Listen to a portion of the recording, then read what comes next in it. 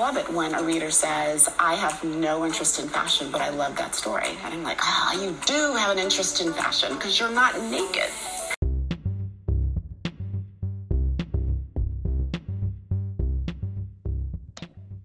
Hello, everyone, and welcome back to You Have to Wear Something. Today is another great day with another great guest. We have Alicia Goodwin with us today. She is a Chicago-based jewelry designer, the founder, owner, creator, designer of Lingua Nigra. Welcome to the show, Alicia. Hi, Nicole. Thank you for having me.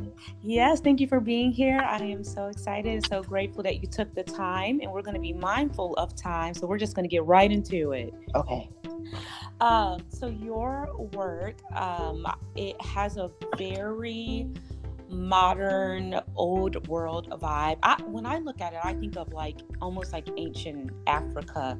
Did you have antiquity on the mind when you were, creating your line? I would love to know where your inspiration comes from.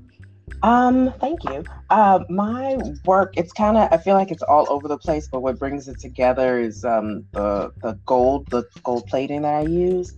I'm inspired by everything from all over, but I really love Mesoamerican ceremonial jewelry. And I mean, in general, ceremonial jewelry from all over the world, but it's that 22 karat gold that they use that I just love it. And I'll love to hark back to those techniques too, because in jewelry, you can spend millions of dollars. You can spend thousands on every single new tool. There are so many tools that, they try to market and sell and tell you that definitely need, and you're like, you're right, I do need this. And I have to go back and say, okay, the folks that made my favorite pieces of jewelry didn't have electricity, didn't have running water. They were making this work for months at a time. And it's beautiful, it's striking. They didn't have optic visors and flex shafts and just all the tools and everything that makes my work a little bit easier to do. And I think that also helps in the hand and how everything looks. Yeah, no, you're right. When you go to in Chicago, the Natural History Museum at any city, honestly, you'll see jewelry from thousands of years ago, and you're like, wow, they were doing all of this work with metal back then. Who knows what the tools were. Right. Are you self-taught, or did you actually go to school for design? I took a class when I was a kid. I took a class at Kennedy King College when it was a summer course, summer camp. And I fell in love. It was like wire wrapping. Our teacher taught us how to make rings, and we made rings for 2 weeks straight. And just to get our hands familiar with how to work metal. And I fell in love with it. And then I think I was in the 5th grade. And right before that, I was reselling mood rings. So after, when I was in the 6th grade, I know, right? I love a mood ring. I'm like, bring it. I still believe in it. I know, right? I know. Well, that turned all my classmates' fingers green, so they all wouldn't refund. So that was business 101. And then 6th grade, I changed it up, and my mom would take me to Frank's Nursery and Crafts, which was ahead of its time. If there was a Frank's around, they would be booming now, because it was a craft store and it was a nursery and had plants and everything. So I would buy jewelry supplies like beads and stuff, and I would make beaded jewelry for people and sell it. But then I thought I was going to be a fashion designer, so I went to a lot of colleges, and the trajectory was to get to the Fashion Institute of Technology, so in New York. So I went to FIT, and I studied fashion for 2 years. And the way FIT is set up, it's a community. It started as a community college, so it was always a 2-year college. And then so they have upper and lower division. And once you do 2 years, you have to apply to get to the upper division, and that's your bachelor's program. And I realized I don't want to do this. I was applying for jobs, and people were just pretty much telling me they weren't going to hire me. So I was, and the jobs that were available, the pay was ridiculous. Yeah. And so I just thought, you know what, let me just stay in school for another, minute. I really like jewelry. I'm always at the flea markets when there were flea markets back then, because there were so many flea markets in Chelsea back in the day. And this is like 2000. And I would always buy jewelry, always. And I thought, okay, the jewelry program the department is right, the metals program is across the hall. Let me try it out. And so I contacted the dean, had an interview, got accepted, had no like I didn't have a plan, and I did it for a year. I don't know how, because I had 3 jobs at the time, and it was a 1-year program. It was another 2-year degree, but it was a 1 year. So it was 4 semesters in 2. You're not supposed to work, but I didn't have a choice. Right. And that goes into, a lot of these, even me, like I went to school for journalism, and ideally I wanted to be a fashion editor, but a lot of these internships, and it's similar for fashion, are actually, internships of extreme privilege. You have to be able to not work. So that right there really counts out a ton of people of color, Black women, things like that. And that's why it's like someone who's wealthy, who can put their child up in New York, and not be able to work and take a Condé Nast or a Hearst magazine, internship. So people don't really talk about that part, like who has access to these opportunities. No, it's totally, and that is totally it, because it was me and someone else. We were the youngest people in the program, and I really bonded with. We're still friends. Another classmate who had to work, and I was fortunate. My mom paid for school up until I took jewelry, and then I was on my own. I didn't know that. We get that. That's good. I mean, if you're from Chicago, first of all, shout out Kennedy King College.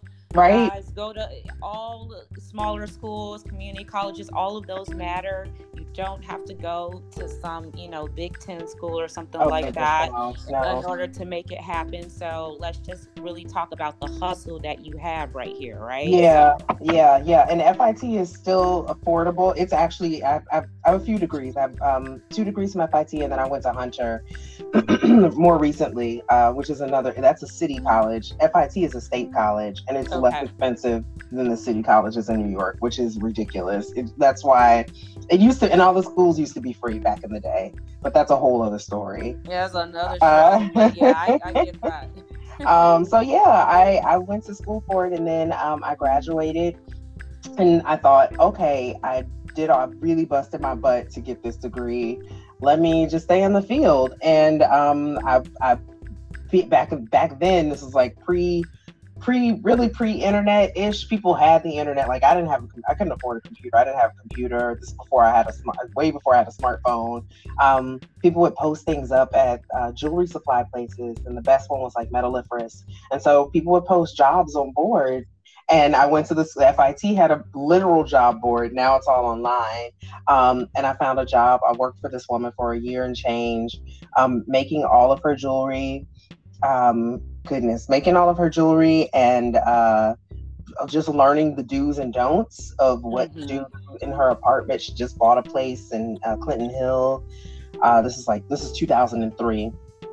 And during that same time, I started working on my own work, which was just not just an extension, but it was an extension of what I was doing in college. And I really liked reticulation, which is it's the separation of the alloys. So with a lot of metals, if it's not, like, you have copper, which comes out of the ground as is. You have gold, which comes out of the ground as is, but gold is too soft, so you have to blend it with another metal. So that's how you alloy, and an alloy is a mixture of 2 or more metals. So I didn't have any money when I learned it in school, and usually do it with sterling or fine silver.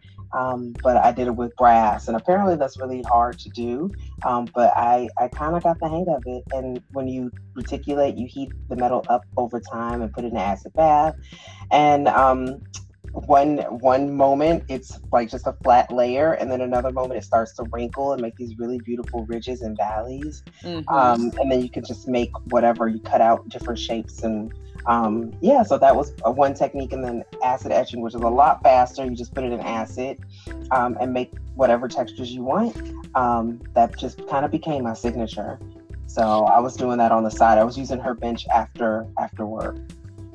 Yeah, and so what do you combine brass with if you're doing the alloy? Well, you can buy the brass. I wouldn't make brass on my own, because that got it. Banana. That would be so time consuming. Yeah, you just buy you could buy brass sheet or sterling silver sheet, and then you can heat it up. And the same with the acid etching. You make your whatever design, then you set in the acid. Yeah, so it was a lot of fun, a lot of experimentation. I'm fortunate to have a signature like kind of early on. I feel like a lot of people don't know, they play around with style. So so that's what happened. So there went fashion, like that went. And I also thought, I think it's a little bit different now, but I noticed like with fashion, with everything, it's who you know. But we noticed, especially at FIT, where it's way more of a technical school, like they want you graduate, you're gonna get a job. It's all about getting a job. It's not about, and not in a bad way. They teach you how to make everything, but it's kind of almost setting you up to be an employee forever versus having a business mindset, like you don't have to do everything. So I noticed that with even with jewelry, we had a few tiny business classes, but there were things lacking, but not as much as I noticed with fashion. So yeah, I kind of let that go, which is fine. I mean, I just did the math on a lot of things. Like, okay, I could sit and make this outfit, and I did that like the summer, actually 20 years ago. The summer, one summer I made several outfits for somebody for like $100 each. And I was so desperate. I really needed the money. I had to pay my rent. And I thought about it. If I made jewelry that would take me a quarter of the time, I could have charged 10 times as more. Nobody would have said anything. Because fashion seems so accessible and so easily or low cost labor wise, it's not valued as much as it used to be, even if it's a custom thing, versus jewelry where it's way more sentimental. Things come from somewhere, guys. Like I know that, like, I was even listening to Nigerian designers talk about how emotional it is to go out and pick out the fabric and then have the pattern made, and then what goes into making that piece, and then ideally the thought process was, I will own this forever. Maybe I would even pass this down. And so we just have a totally different relationship. And with the sustainable movement, as flawed as it is, I think people are at least hip to like, okay, maybe I should buy less, keep longer, or swap it or do other things with it, because the fast fashion is definitely too fast. It is too fast. It's way too fast. It's so disposable. So yeah, and you get the same in jewelry, but at the time it wasn't so wild, like it wasn't, but now it's all like blending. But in my mind I was like, okay, maybe somebody will respect my work if I versus me making a dress that took me 15 hours to do, and I could only charge so much, versus a ring that might take me an hour and a half but still has the same heart in it. So I was thinking, and it's easier to carry, but there are a few things. I mean, jewelry is my first love. I thought it was fashion, I really did, but jewelry is that is my baby. That's my boo. So I can tell it's your boo from your website and all your other interviews. No, people do. They'll take a pause before they throw like a pair of earrings in the garbage. They'll definitely pause. Can you share anyone that you worked under, like their name? Like I interviewed a couple of creatives, and they they're working for designers so high up that it was confidential, so I couldn't really say who they Ooh. worked for. But is there anyone significant that you worked for, you were like, this kind of took my work to the next level? I worked very briefly for for people might not know his name, but he has a lower price. It's a bridge line now of jewelry. Philip Cranji, who is incredible. I didn't know our work looked similar when I interviewed with him, but his work, at the time, he doesn't work in gold and steel anymore. He was working with like 22 karat gold and black and steel, and it was so beautiful. It was just gorgeous. But now he has another line. He's always had this other line, Giles and Brother, and with him and his sister. Yeah, people know Giles and Brother. Yeah, there's a lot of like metal. There's a lot of brass. Yeah, it's a lot of brass. Yeah. So that's one. I mean, I've worked for well, the woman, she's not in business anymore. And randomly, I saw her on the BQE in a car next to me like 2 years ago, which was so random. Yeah. But other places, I mean, I've worked for Roxana Sulin, who used to have the company, her company name was The Angel, but now she just goes by her name, Roxana Sulin. I worked for her twice. But then I've worked for I've consulted, I've been self-employed for 9 years. So, but before that, I was working under people. Like I worked at this place called Sequin, which is a whole other story in and of itself. Because people will say, everybody's like, oh, every place is crazy. And like, no, jewelry's its own thing. And it's small. That industry is tiny. You definitely work. I mean, it's great because there's so many amazing people in it, but it's tiny. It's really like you'll work with your friends a lot. You'll jump from one place to the next, so hopefully. But yeah, and then when I've consulted and freelanced, I worked at like Nine West, Juicy Couture right before they closed and got bought. That was probably one of my favorite jobs, hands down. I think just because I sat and drew jewelry in a corner and listened to podcasts all day. Yeah, I like that. I like the pause and being able to just kind of relax a little bit. Yeah, it was no drama. That was the plus. There was two designers and a senior designer. Everybody was really really talented, and it was just chill. It was like no deadline. I mean, there were deadlines, but it wasn't, I needed this yesterday. Okay, you have a week to work on it. Oh wow, you're fast. Yeah, I would hear that a lot. In fashion, and when you watch Devil Wears Prada, people, I think they get scared of fashion because it is a lot of it's kind of like unnecessary exploitation or cattiness that doesn't have to be present in the workplace.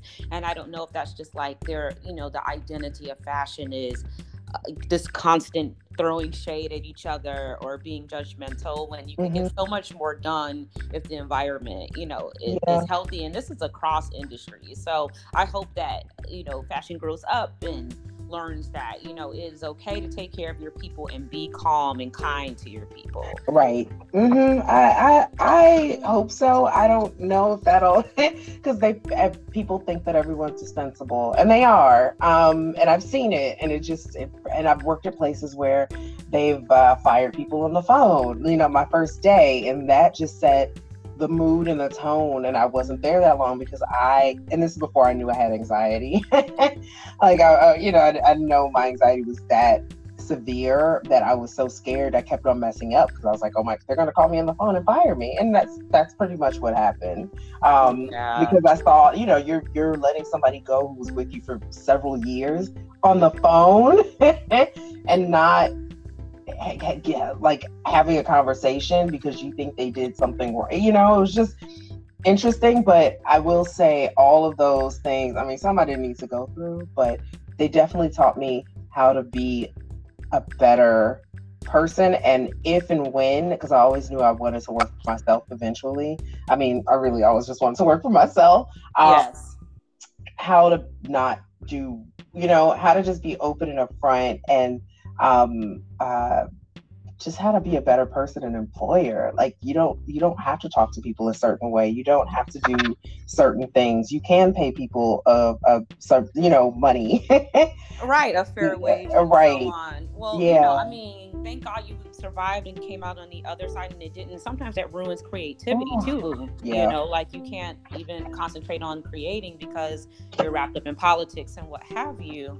But I love this kind of boost you got from creating work for the Smithsonian's National Museum of African American Art. What did you make for them? Like, how did that come to be? It's so funny. People ask this, and I just think that first, I think them having all or majority Black designers was an afterthought. Okay. Which is not good. Yeah, I had a random conversation with the then head of the museum, Professor Lonnie Bunch, who's amazing and incredible and so personable.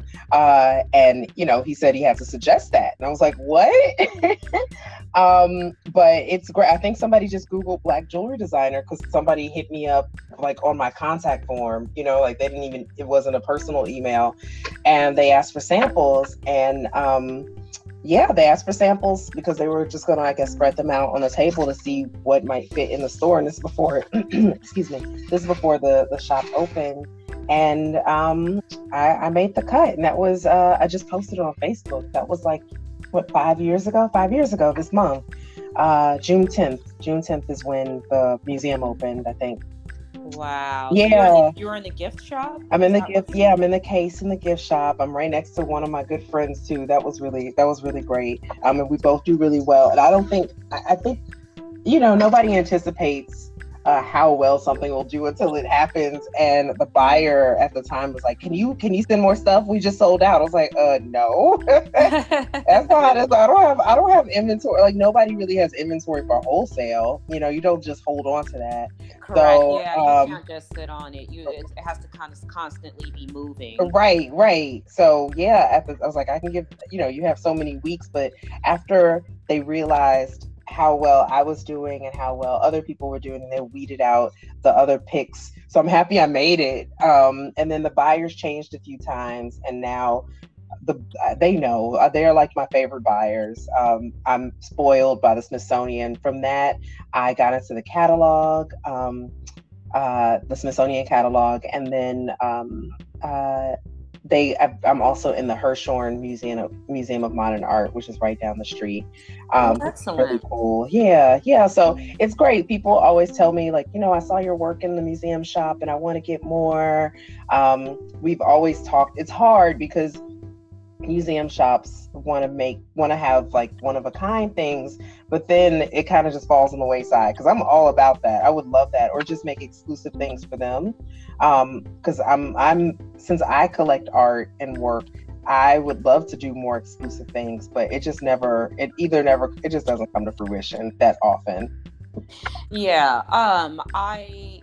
I also, just because, I was stalking you a little bit online, as I do, the summer of 2020, when you saw a boost in sales after George Floyd's murder, and it was, we're at the height of Black Lives Matter, and then the shift of it kind of dying down, what Black business, obviously, it shouldn't be a trend. It shouldn't be just about hype.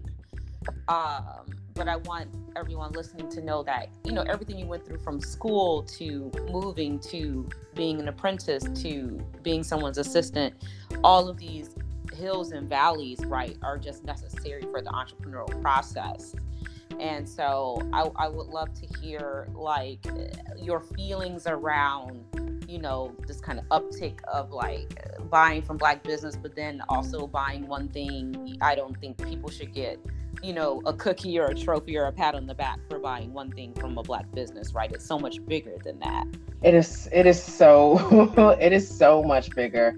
Last year was bananas. I would just DM some of my girlfriends, and we were just like, what is going on? Between that and like I would just see I think I got like 1,000 followers every day for like a week and a half, and then just hearing the constant cha-ching until I had to like just turn off my phone. It went from, oh, this is We cool, to love that like, cha-ching. I know, it went from like, this is cool, to like, oh wait, I had to fulfill all these orders and it's COVID and I can't have anybody in my studio like that, and this is okay, this is great, this is crazy. Yeah, I mean, it's one of those. It's just hard because, one, as a jeweler, you think that there's always an oversight. You think, or you come to believe there's an oversaturated market, and that's with a lot of different uh, uh, uh, avenues, or but. And then you realize, you just need so many people to buy your work to make a living. And I've been really fortunate. I've done okay before this, but that boost was good. I was able to like pay off things. I bought a car. Yay, we like wheels. I mean, not that the L isn't proficient. But, oh goodness, I know I'm spoiled. I'm spoiled by New York trends. I was a New Yorker my entire adult life, so I'm not used to the hour plus commute it takes to get somewhere that should have been a 15-minute drive, which is totally different in New York. You could drive, it'll be an hour drive or 30 minutes on the train. That's how it should be. So, but yeah, we needed a car. So that was perfect. It kind of worked out. So yeah, it was good. Now I'm just it's weird trying to kind of bring back a fraction of that momentum. I mean, a year ago, I had 1,000 orders in a month. So that was a lot, because that was what I would fulfill in a year, in a month. So, wow.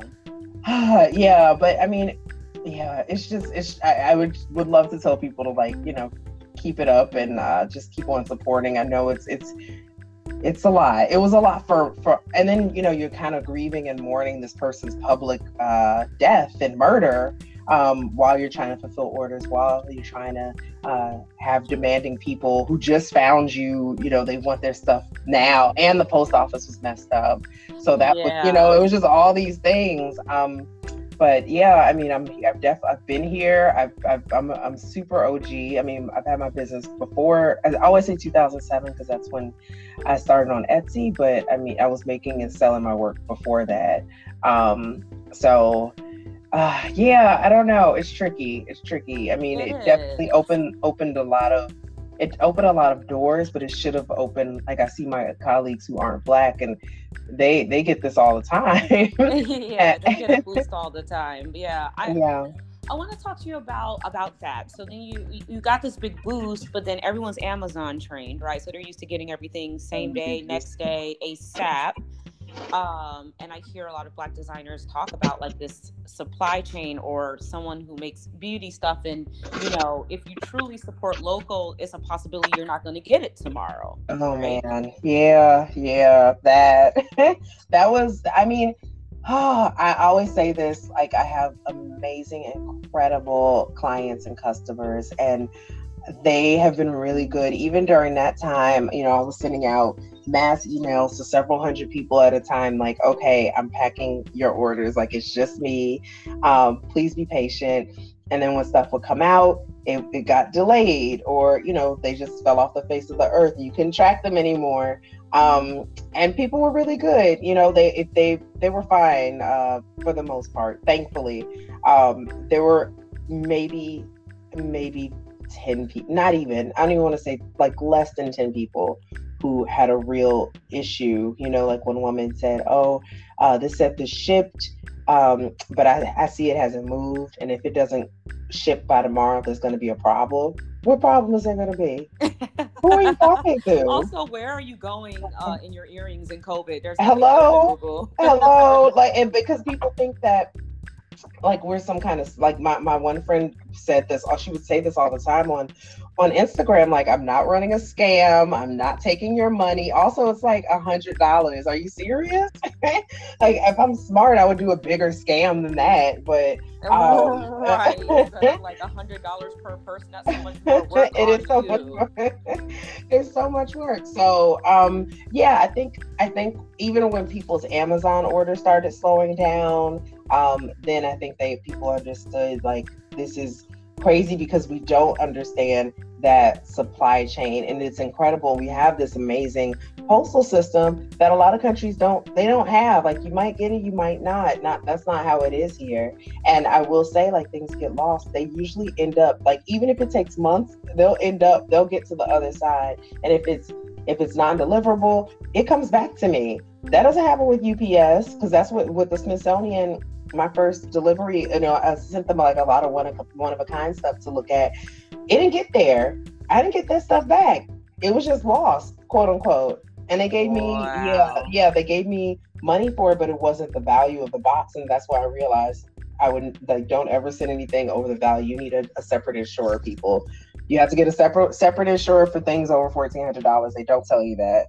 So, yeah. Oh, that's a pro tip. I hope you guys are listening and learning. So I love to ask designers and creators and just bosses in general, what do you love about being, in this business, in the jewelry business? But also, I'd love to hear like what you don't like, and don't hold back. Oh man, what I love. Oh my goodness. Well, when I was doing, and it's funny because I don't like doing shows, but when I was doing shows, I love meeting other jewelers. I love meeting other makers. There's just something about someone who's extra creative, and no shade on people, because I also feel like everybody's creative. Everybody can be a maker or a designer, even just a hobby. But somebody who really puts it out there and who's really serious about it is just it's just a different kind of person, and it's just a different, like, vibrational level. We just get to talk about stuff, because sometimes your close friends who aren't makers, they don't get it. They don't even know what you do, and they don't think you make any money. That's the funny part. But they don't want to hear, about tax laws or they don't, or packaging. Like, they don't want to hear that. But you can talk to your friends who are creative, who are other jewelers, about packaging for hours, and it's fun, and exchanging information, because I love to share. That's like one of my favorite things. I love to share resources. I love to put people onto things.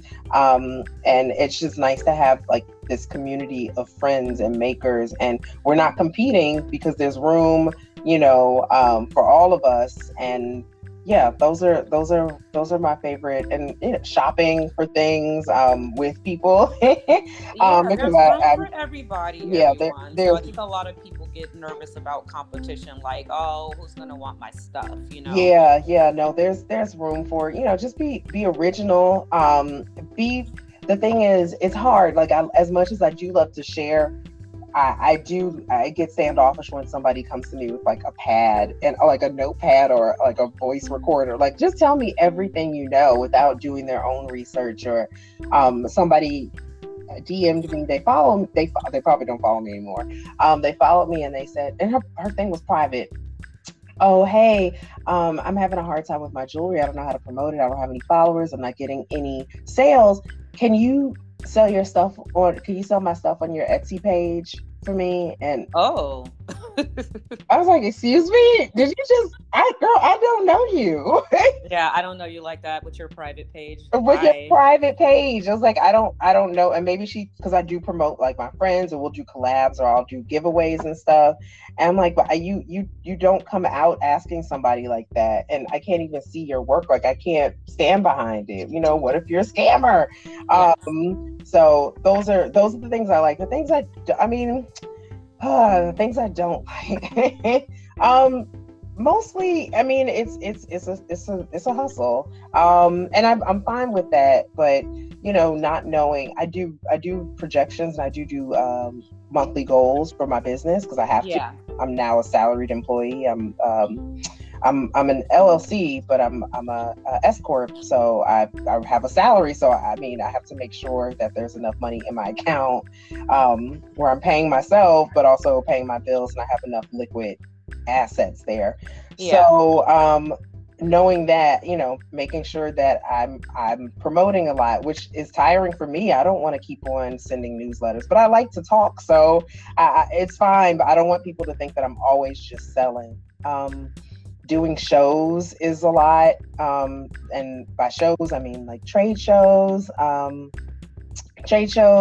wholesale shows, retail shows like Renegade or West Coast Craft. Yeah. I love attending and like after the setup, but getting there, with my luggage and stuff, it's a lot. It's a lot. I mean, fortunately, and if it's not a good show, that just gets really you hard. feel bad. You're like, did I waste my time? Did I waste my resources, my money? Like, you could have been maybe doing something else with those resources. Yeah, especially when you do a show, and I've done shows, but I've never been super successful on the East Coast, even though I lived there my entire adult life.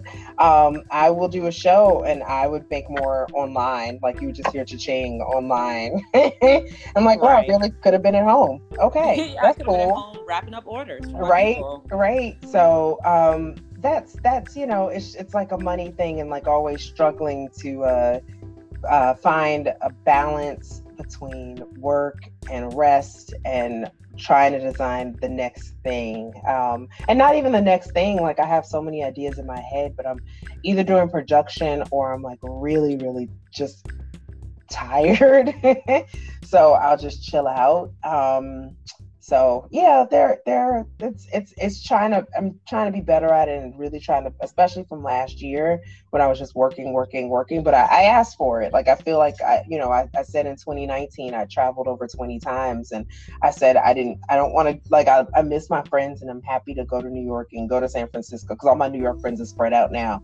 Go to LA, go all over, because I can see all my friends, but I'm tired. Yeah, tired is real, and rest is extremely important, especially for entrepreneurs, because it's all on you. So it's a lot more. There's different kinds of stress involved with that. But I want to be mindful of your time, because I appreciate it so much, your time and energy. What is next for Lingua Nigra? Like, what's the vision? And then just let everyone know how to find you and follow you and all of that good stuff. Oh man, I keep on saying it, so I'm gonna do it eventually. I'm supposed to be doing that. Right now I'm like gluing up work. I want and will be making larger pieces, more like spiritual wall pieces, wall hangings, altar pieces. So that's the plan, just to make like larger home things for your home and things for you to connect with even more, especially for people who love my work but don't wear jewelry. And I just came out with like a new container. I make like little tiny containers, and this one's bigger. So I'm just trying to work with that and kind of trying to get a different manufacturer for maybe bigger things. So yeah, that's hopefully I'll have a bigger space much sooner, with some people doing things for me. Yeah, we love those, some lifestyle goods. I definitely have a very full altar. So if you're working on your altar, like, I'm gonna go back to your site and see what's going on with the home goods. But yeah, I mean, we all want to obviously like everything, follow you, all of that good stuff. How do we do that? You can. I live on Instagram more than I care to admit. I am on Instagram at Lingua Nigra, LINGUA NIGRA, means black tongue, really black hairy tongue. And I'm on Facebook. I'm not really on TikTok, but you can find me on TikTok. But I really live on Instagram, and my site is linguanigra.com. And yeah, all my work is there. It might say sold out. If it does, just message me. I haven't done inventory. My person hasn't come to do inventory. And that's all my fault. So yeah. Well, we know how it is when you're solopreneuring, and we appreciate you. Thank you so much for speaking with You Have to Wear Something today. I think this is going to be such a good episode for those out there who think there's no space for them. And, of course, my heart is pumping for Black creatives, right? And Chicagoans. Yes. So thank you so much. And I look forward to seeing everything that you do in the future. Thank you, Nicole. This was fun. I love your podcast, by the way. Thank you. Well, have a wonderful afternoon. Okay, you too. Okay, bye. Bye.